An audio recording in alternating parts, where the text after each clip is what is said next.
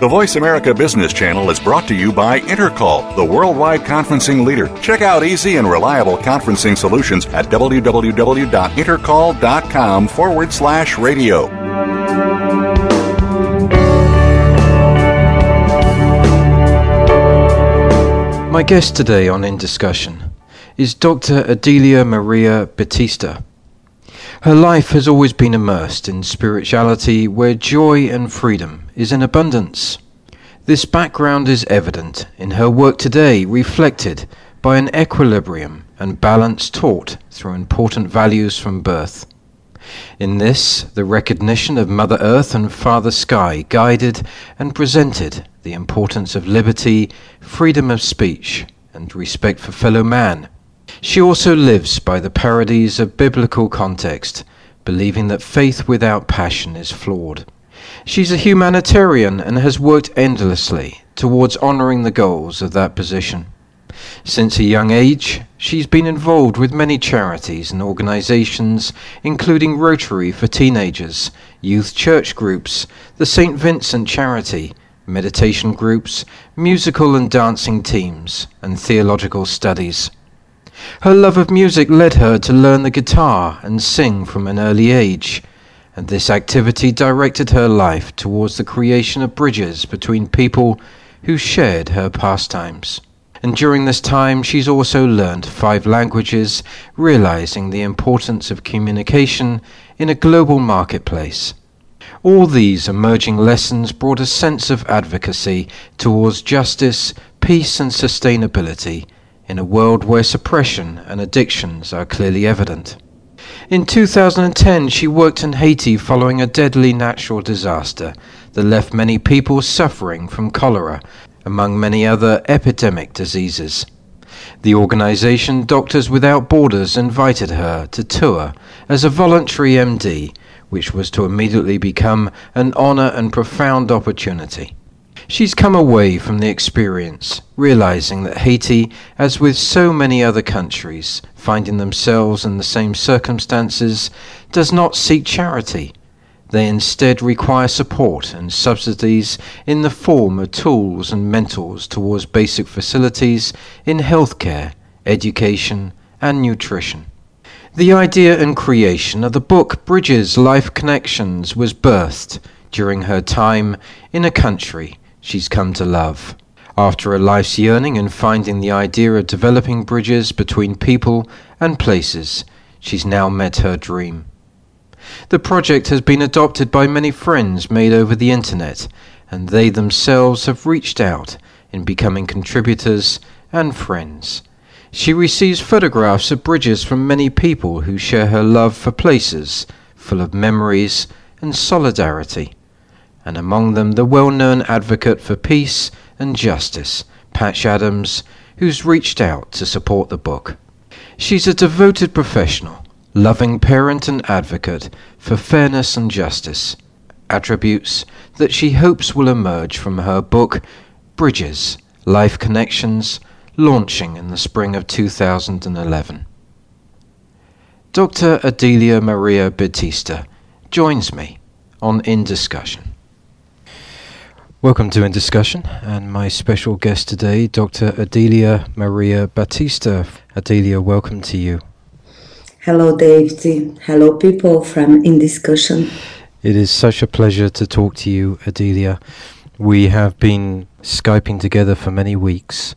You have an amazing story, and this, first of what I'm sure will be many programs, would explore today your life and your career. Could we start off by examining or reviewing your earlier years, where you come from, so that the listeners have an idea of where you live? Of course. I come from one state. We are the third state in Brazil in economy, called Minas Gerais. It is rich in mining, and my region is south of Minas Gerais. It is rich in coffee, milk. It's a very country place.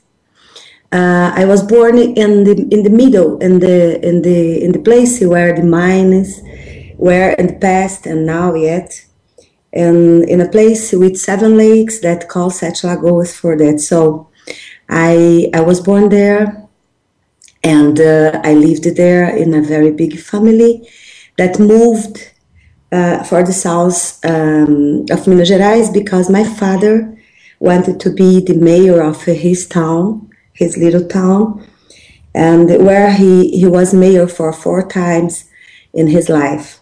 So I lived in that state for many, many years till I go to study in another places. I had a very good childhood, very, very, very happy family, and this happiness made me grow in love and understanding, and I would like everybody had such a beautiful life, and especially children, especially when I was a child. Then my thinking, like a daughter and like a sister and like friend, was always this type of thinking. Everybody should be happy. Everybody should have the basic necessities in life. And I remember that since I was very, very, very, very, very young, something like 4, 5, 6 years old. So this type of life made me improve in myself many things that I should help me. It should help me in the future, like art, music, dance, literature, reading, bridging a lot. I love to know people, and I push to know people. I tease to know people. So it's very simple person that I am, but I came from a very, very, very wonderful nest, and this for me, I think it is the summary of my life and my childhood. Can I ask you now, at this time, what the differences are that you see in that region, in Brazil, over the life that you had when you were young? Yes, we have some differences, but Brazil is different because I know many places in the world, and all the time I come back to the Brazilian thinking, because it's not only that region in Brazil, but of course in 30 years ago, 40 years ago, we had much more families in the old model. We had much less information, so we had a very, very simple life, and not a lot complicated or complex.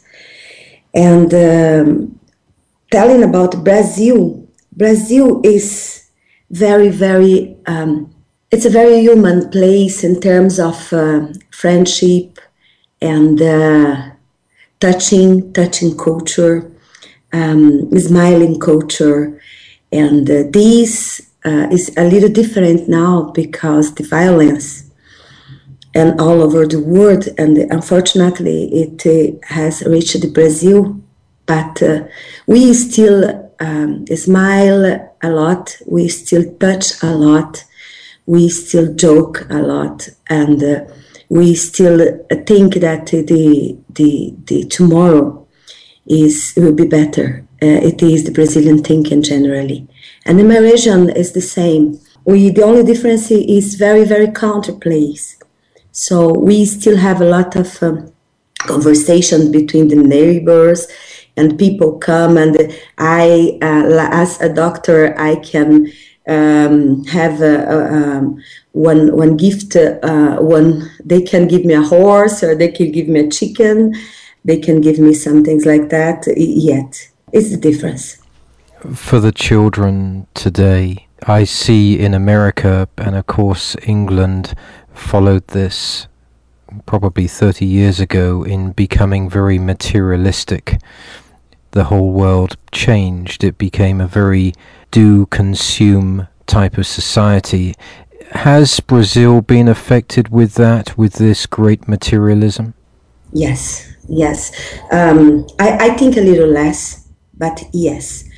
And a lot of that, David, I think it's I blame ourselves, our generation, because we worked a lot, we stay a lot of out of home, and we try to exchange love and attention and with the gifts or thinking that the things, material things will solve everything, what is very, very, very, very wrong. As medical doctor, even I am not pediatric, I can tell you many problems became from health problems, really health problems, became for somatize the missing of the real values in life. Because it's very difficult, a girl at the same age than the other girl that grow in the same school, and the other could buy one car at 18, and she has 18 and she can buy a car, or she can have the same car than the other. So this type of competition for material things took a lot of the real values. And we miss that. I think the human being, the mankind, we miss all that values in life. And I think Brazil too, a little less, but because the type of culture, the type of way of education, but it still obeys some global law of buying and having and have the value because that. In talking about education, that offers us a good segue here. Education and inspiration in my world is very important for people. You first became a teacher, I believe, and then what was it that turned you away from teaching to become a medical doctor? My first goal in life when I was something like 12, 13, 14, it was be a psychologist. And how I sung a lot. I should be an artist first and after one psychologist. When I was 17, talk with my mother. And my mother told to me, you are such a great communicator, and you know how to teach your colleagues, because my house, it was a lot of colleagues that I passed the mathematics, the Portuguese and English. And she told, why you don't do first the magistery, first the education school, and after you can solve what you want to do. And so I went to one Franciscan school, and I learned the 3 years of teaching, and I was completely in love about the teaching, because it was something that I could improve lives and could learn with different people. Because one of the things that I most love in teaching, it is the highest that they have, that everybody is different of everybody. This is beautiful because you can observe the individual differences and you can learn how to live with that. It is what teaching taught me. And after I graduated and I began to work, I married very young. And I began to study for psychology university. And suddenly, I remember my ex-husband told, oh, but maybe the job could be not easy for a psychologist. You could do another thing in this area, and after you. So I did medicine school, thinking after to do something in the psychological area or psychiatry, things like that. And finally, as a doctor, I loved it, the human being in their suffering, way, and I loved more. And after that, I decided that something in psychological and physiological thing I would do, and so I chose the sexology, the sexual medicine. Do you think that the children are being taught correctly today?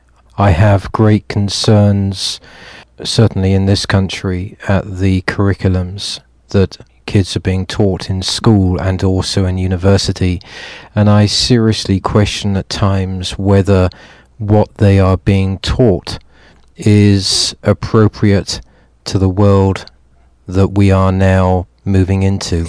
Yeah, I think education is the base, and I will always be a teacher. I love this title, and I love the first title too, that is a student or apprentice. It is the two titles I love in my life, and I hope not to leave that. And you are right when you tell in all over the world the education is being something that is a little out of line. But I am sure it's not because the people that want to be in education. I think it is because the process and the system that need people educated more, and the money that they expend on it. Because I went out from education because one day a supervisor called me and told me, "Oh, you are too rigorous with the students, and we need to have not students in the same year next year." So I told my God, I can't work like I was taught to work. And so it's not the system. The system is very, very heavy for teachers. The teachers does not have the value that they have. And so the parents at home, they also, what I see in the emergency room, they also does not understand the sense of parenting. Many parents, they don't absorb the responsibility they have for the children, and so they give the children to the grandmother, to the grandfather, and they take care, and they go to the emergency room. Where is the mother? The mother is at home, or it is some things that is happening that are out of the goal of be a parent, the goal of create educate one child. So the base, the nest, is a little confused, and after that the schools, they are doing the work very fast because they need to continue the system. I think it's my thing. How did you yourself change in the way as a woman that you approached life after you had children?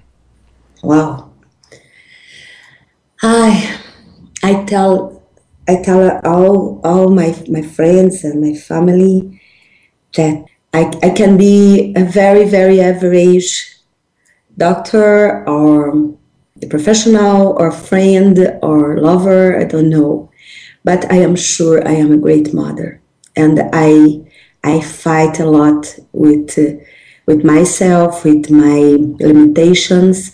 I sacrificed a lot of things because my children, and I am so happy because they are such a great person. They are adults.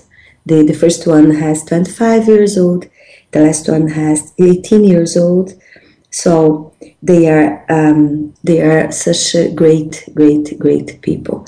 And I am sure it was because, of course, the time that I was with their father, it was their father.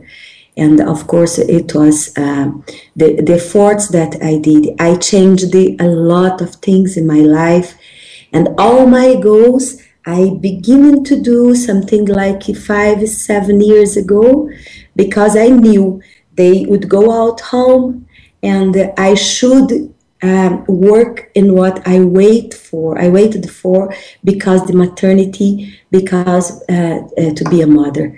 So all girls, all ladies should change in this way and give the best of them to the children, in the sense of show them that they have a model of a good person, honest and simple and loving, and they must understand you are there for them all the time they need. This is for me the greatest thing about be a mother. You learn to be in somewhere for your kids, always, always. It's about leading by example. I certainly understand. It seems to me, though, in my world, I talk about the 80s generation, and I watch these kids from the 80s generation who now are doing amazing things around the world. They are very different to how we were, obviously, but there's something more conscious about them.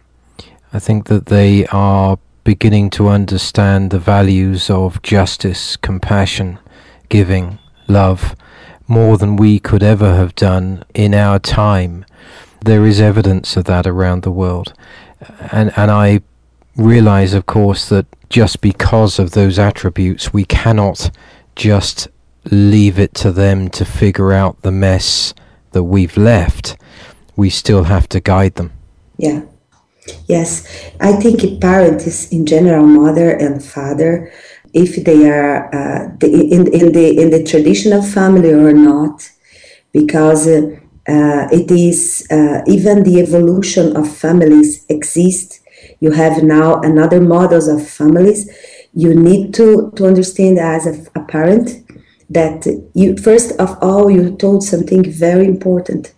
You led by example. You follow this example of your parents, and if you don't have, you choose someone for your example. So this is the first thing. We copy.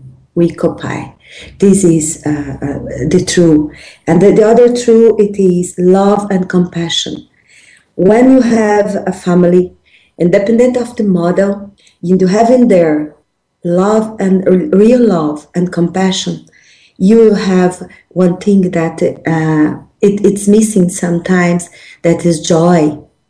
If you work in joy, you will have problems, you have troubles, but you will make them so small with the joy you have through the love and compassion.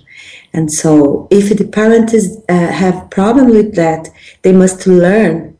And this is beautiful, because you maybe you are a father with 50 years old, or you are a new father now, or mother with 53, 54, because the world is changing. And so what? You learn love and compassion if you didn't learn till now. And all those things, they are necessary, because human being cannot live without love. Cannot. It's impossible. Are children in Brazil understanding to the need to be close to the soil, to be close to Mother Earth, to understand its amazing properties, to understand that it can no longer withstand the raping of the fossil fuel industries, or are they asleep? I think, David, I will tell about that. I am very ashamed, because I think it's much more than our generation. We are almost at the same age, so we were much more aggressive. We were much more out of reality, and I see that when I see kids in the street putting the trash in the trash that they can for example, plastic and plastic, paper and paper. So this is for me wonderful, because they are educated by that, because they have recycled the materials. I think our generation was the big aggressor in nature. I hope they continue like that, because what I see in Brazil, it's much more obedience to the nature than when I was young, when I was on my 14, 13, 12. So I think they are worried about the future, because we didn't leave to them a very good planet, in fact. In your training and as a doctor, became a sexologist, was that because of the conditions in Brazil, or was it because of the evidence of AIDS and HIV around the world that you wanted to become involved in to support? No, this for strange that it is. I was interested in sexology in the emergency room. I worked in the emergency room 5 years in the beginning of my career, and I love to work with emergency. I still work once per week, and I will not leave that because it is very, very, very good learning too. And in the emergency room, many somatizing disease, hypertension, gastritis, they had some sexual foundation. And I was thinking, my God, it's only psychologists that can be sexologists. And I didn't know it was 40 or 50 years ago. Some couple in America began what we call today sexual medicine. And I learned about that. And I thought, oh, Eureka, it's my field. And so I can work all the three together holistically, and it is the way I work, because I found lots of cases with sexual problems in the emergency room, because I discussed with the patient, I talk with the patient, I joke with the patient, so it was very hard for them to accept that. And after that, I did it. I discovered a very, very, very vast field that englobe the sexual disease, HIV/AIDS, or another epidemics or pandemics like STD, sexual transmitted disease, and I work with that for 10 or 12 years now. But for me, it's very interesting too, and we need to work more on that, and sexual violence, and the information, and especially information for adult people, because we think we know everything about sex because it is what we watch in the computer and movies, and so we are very good. And it is very, very, very, very bad thinking, because we all over the world, we are completely ignorant in sex. And maybe we will grow more. And I see the sexual medicine and the sexual health growing, and with the professionals. And this for me is very good, because we will improve the knowledge, and we will improve the next generations. You mentioned holistic medicine, and in my work get involved very heavily with advocates who talk about genetically modified crops from Monsanto, talk about the terrible energy that we have with fossil fuels. Do you see in your work becoming more apparent that people's health is very much in decline because of fast food, because of these genetically modified crops, because of the chemicals that are being used and the pollutants in the air? Is that evident in the emergency room? Yes, it is. It is, especially for disease, and it has a lot of work, research, and with credibility from good universities, and this is real. But this disturbs the system, because it's very difficult to modify some bad habit. I see because I am from that generation, and you too. It's very very difficult to break that. Even we are from a little place, and we eat a lot of legumes, and we eat a lot of proteins. We eat a lot, but we eat a lot of sugar.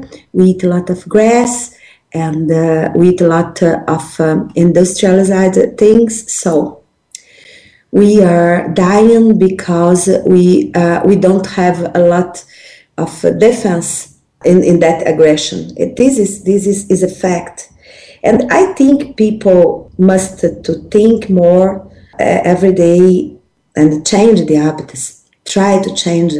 I tried with my kids, and I think they have a more good way of nutrition than I had.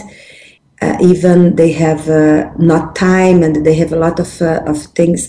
I think they like more things, natural things. It is what I did, but I do not know how they will do with their children, because it's very heavy, the food system too. It's very heavy, and it's much more easy. We are very slow for accepting things that they give us work, and then I hope this change too. But it's very evident in emergency room and even in sexual health.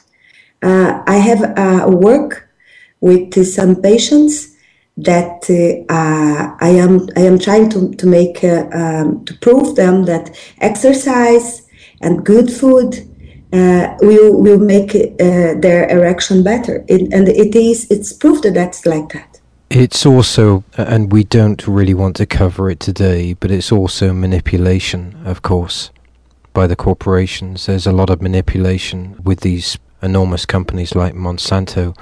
What I'm most interested in now, as we progress, is your tour as a medical doctor with the organization Doctors Without Borders last year in Haiti. And I wonder, obviously, an amazing experience for you, and certainly led to your writings for your upcoming book. What was it, though, with Haiti in particular, when there are so many countries in trouble? What was it that took you to Haiti? Yeah, I really spiritually, I think I should go there, because really I didn't think on Haiti before the earthquake. I saw a lot. I was worried about Iraq, and I'd like to go to Iraq at the beginning. And after the earthquake, I was arriving in the emergency room, in the room of the doctors. The TV was given a lot of news, because Brazil loves a lot Haitian people, and our army is the Pacifico.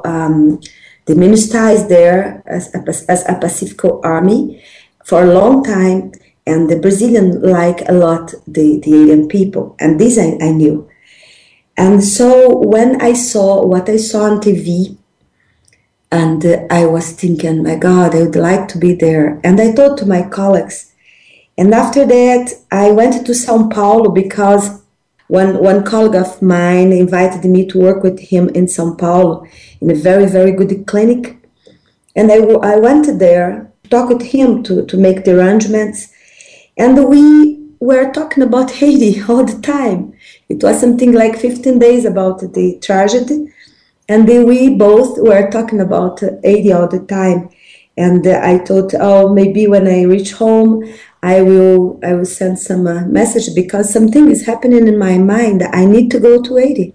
And I send a message to Swiss, and they send a message. I send a message to Brazil, to Rio de Janeiro, the base. And in June, they called me. I am honored by that, because not many people go inside the staff, and I am there in the staff of MSF. This for me, it's great. And so when cholera arrived, you know what happened.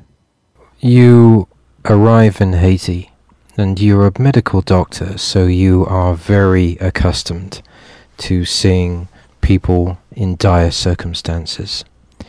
Was Haiti what you expected, or was it worse? I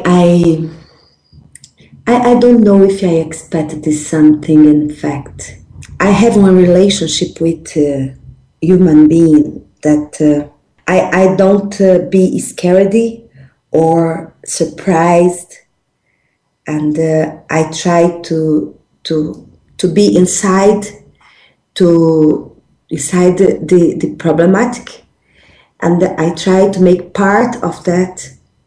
And I saw a lot of people in the middle of cement, because it is what the region I was. They have a lot of cement. It's a dusty of cement, and people is inside that, and a lot of tents. They have a lot of tents, millions of tents, and this for me, I saw on the TV, but I want to go there. I want to go in the middle. I want to go inside, and it was not possible because they have a very good security in MSF and Doctors Without Borders.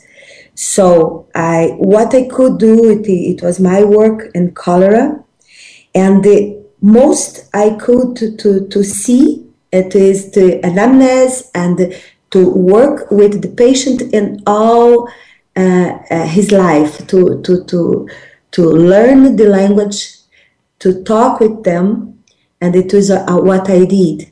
I learned a little the language, and I talked with them, and so I could know how they live now, what they are having of troubles and problem, and really, besides the problem of the earthquake, they have a lot of problems of nutrition, health, and education.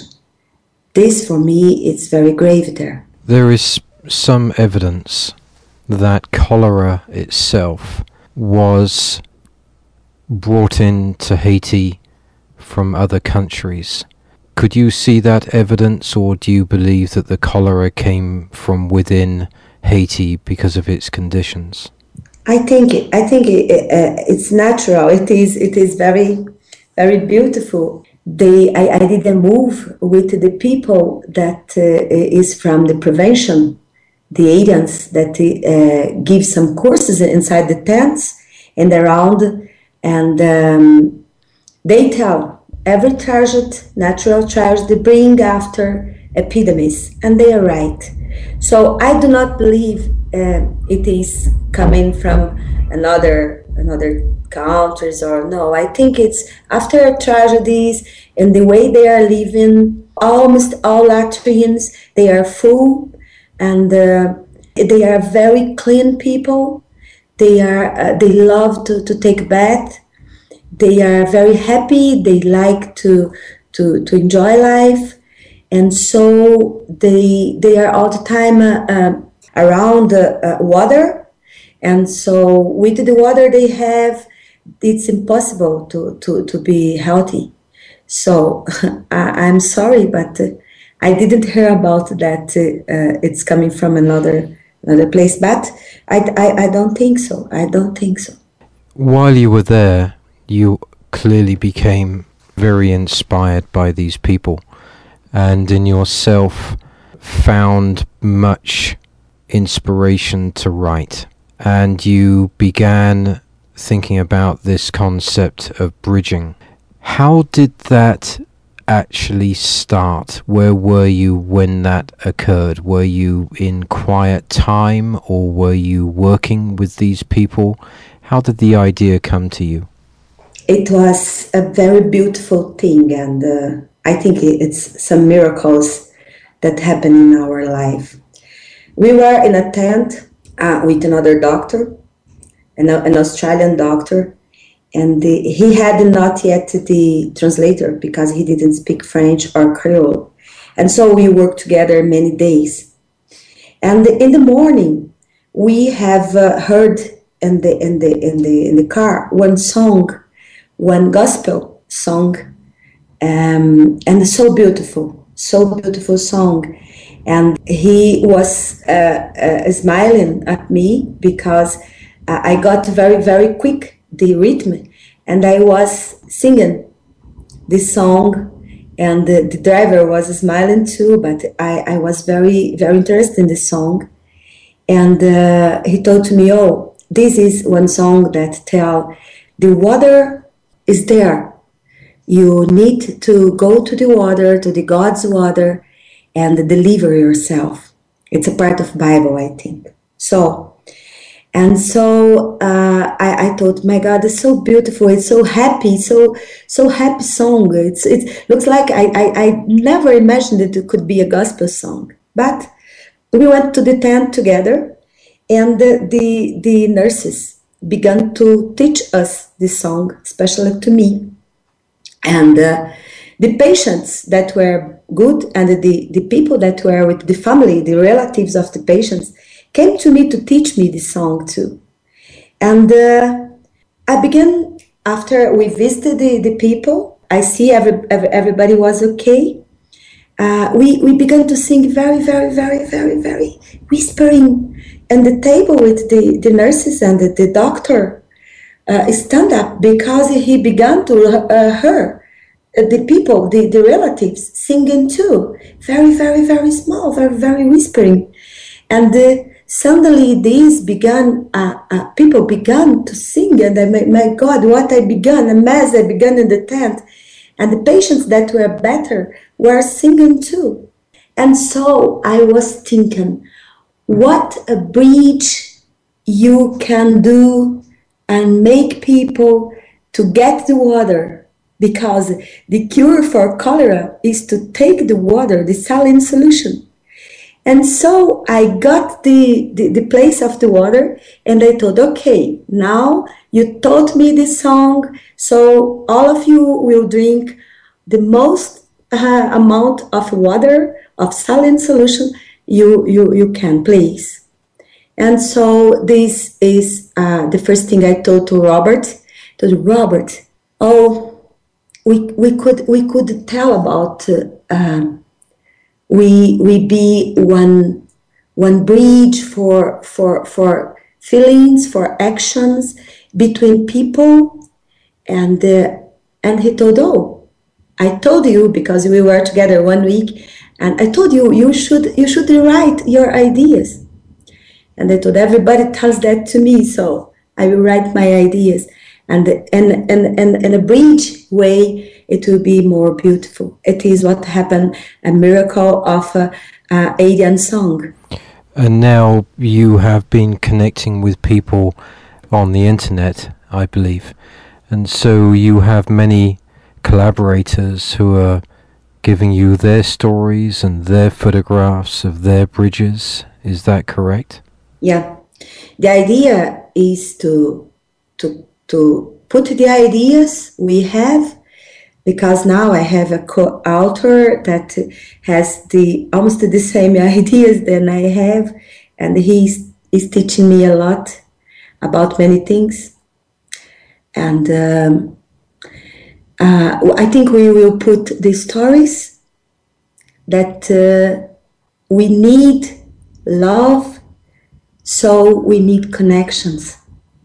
We need connections, so we need compassion, understanding. If you need understanding, we need a link. And if we need link, we need be together. And human being is not born to be alone. And it is this type of philosophy I showed it to my old friends from internet, because as I told you, I am a popular person in that type. I love to push to know people. I love cultures. I love to learn with them. And this is what I love to do. I have a lot of good friends, long years. And when I wrote the idea, and I told, oh, I have almost all the stories ready. and they told me, oh, okay, we will give you the bridges, because all of them have their bridges, they have their history, they have their poems, and they have their art, and they have their writing. And the idea is to put our tests, David, together, and after that, we put a photography and we show the world with a book that is a collective book with many collaborators. People can buy and learn that we need a new time, we need a new age, because what we see, and you were talking about that with me some time ago, if we don't connect ourselves, nature will do what it is doing hardly. For me, the only thing that rests and the only thing that we need to do now is connect with each other. The link of understanding, compassion, and love must be built again, because it is what is lacking. The nature is responding very, very, very fast and very quick. We need to be together. I so resonated with this project, Adelia, because of my programming Crossing Over the Bridge. And that program is where I take people from what I call either sides of the fence who may not have similar views, but I bring them together, hold their hands, with the view that we all walk over that bridge together. I love the idea of connection, community, because one of the things that I'm noticing in society at the moment, which is fed by fear, is that people can very easily become isolated.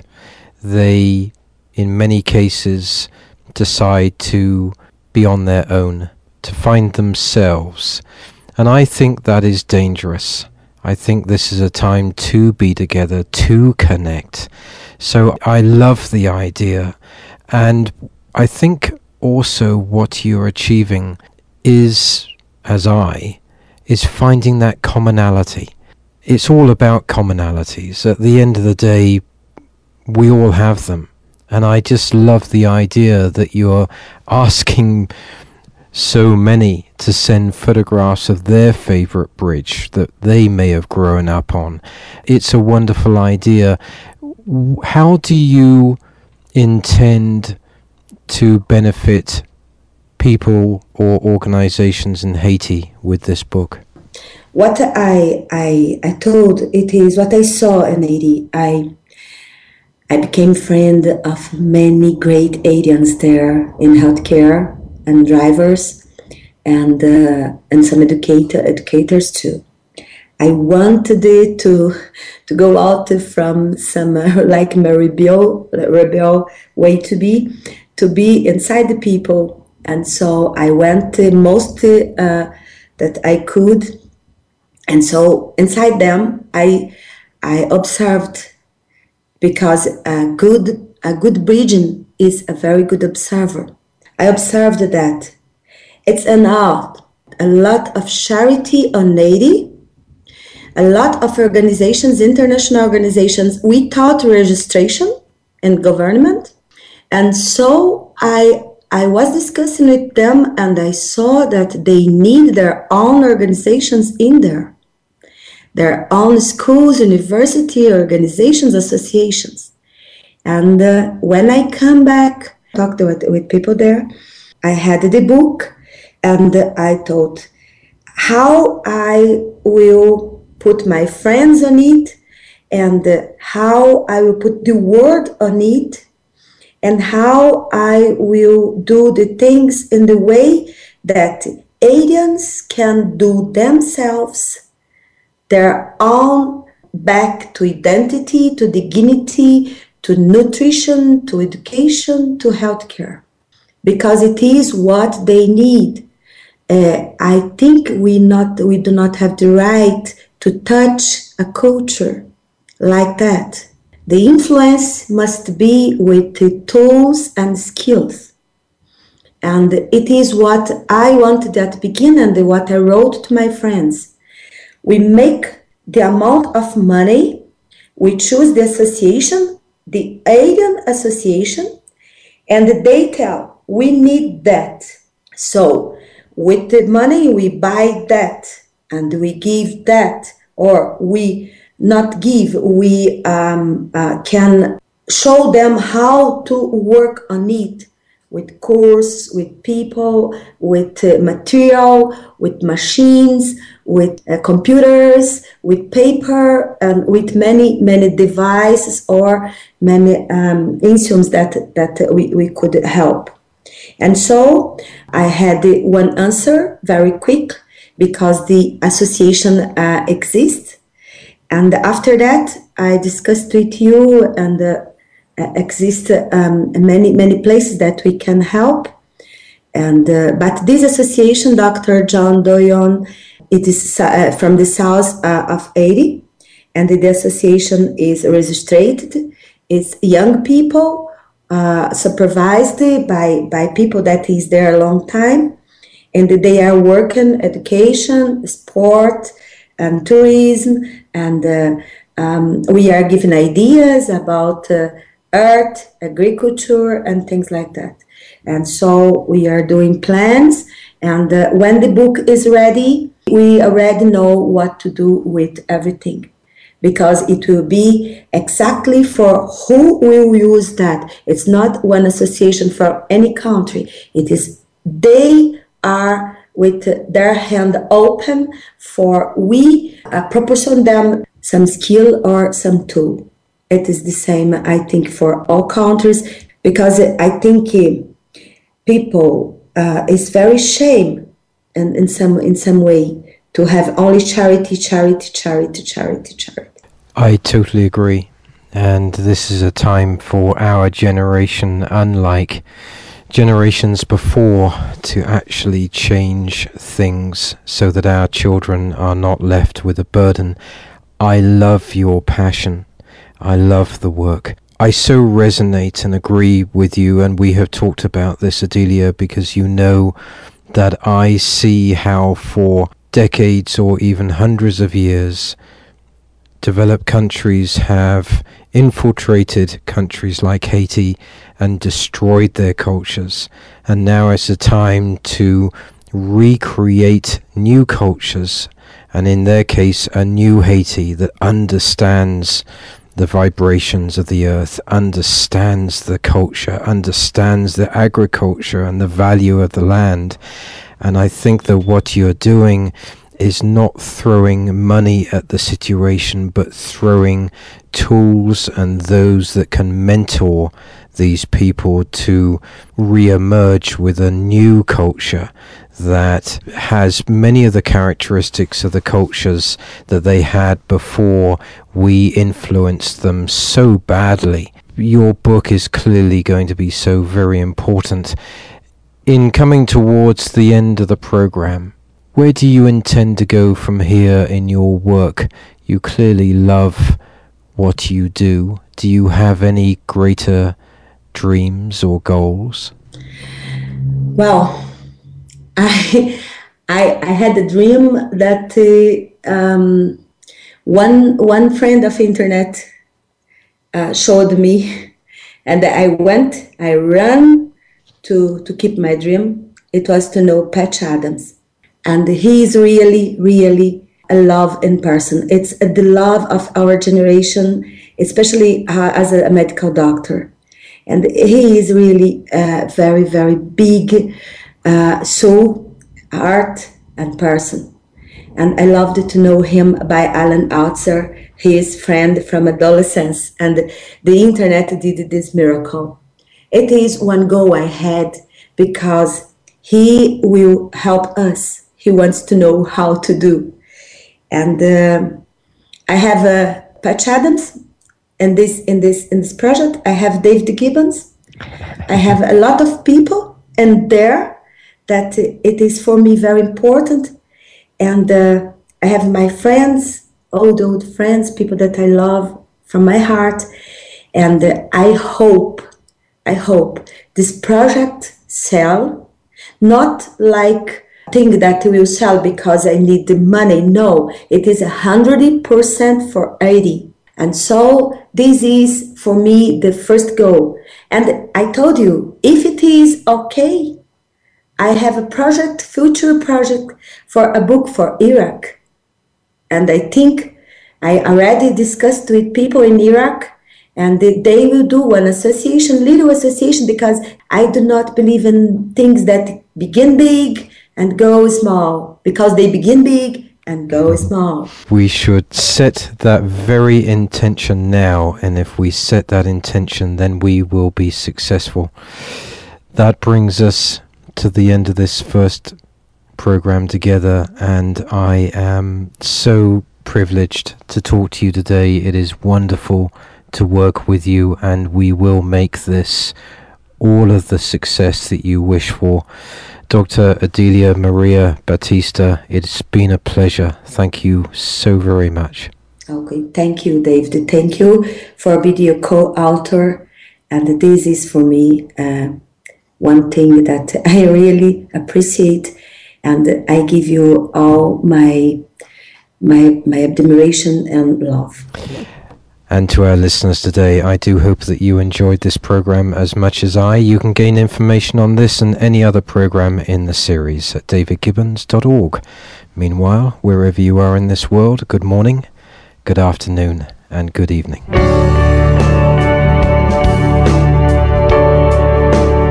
David Gibbons in Discussion welcomes listeners' comments and viewpoints at its blog at davidgibbons.org. This programming is supported by organizations and firms in the private and public sectors.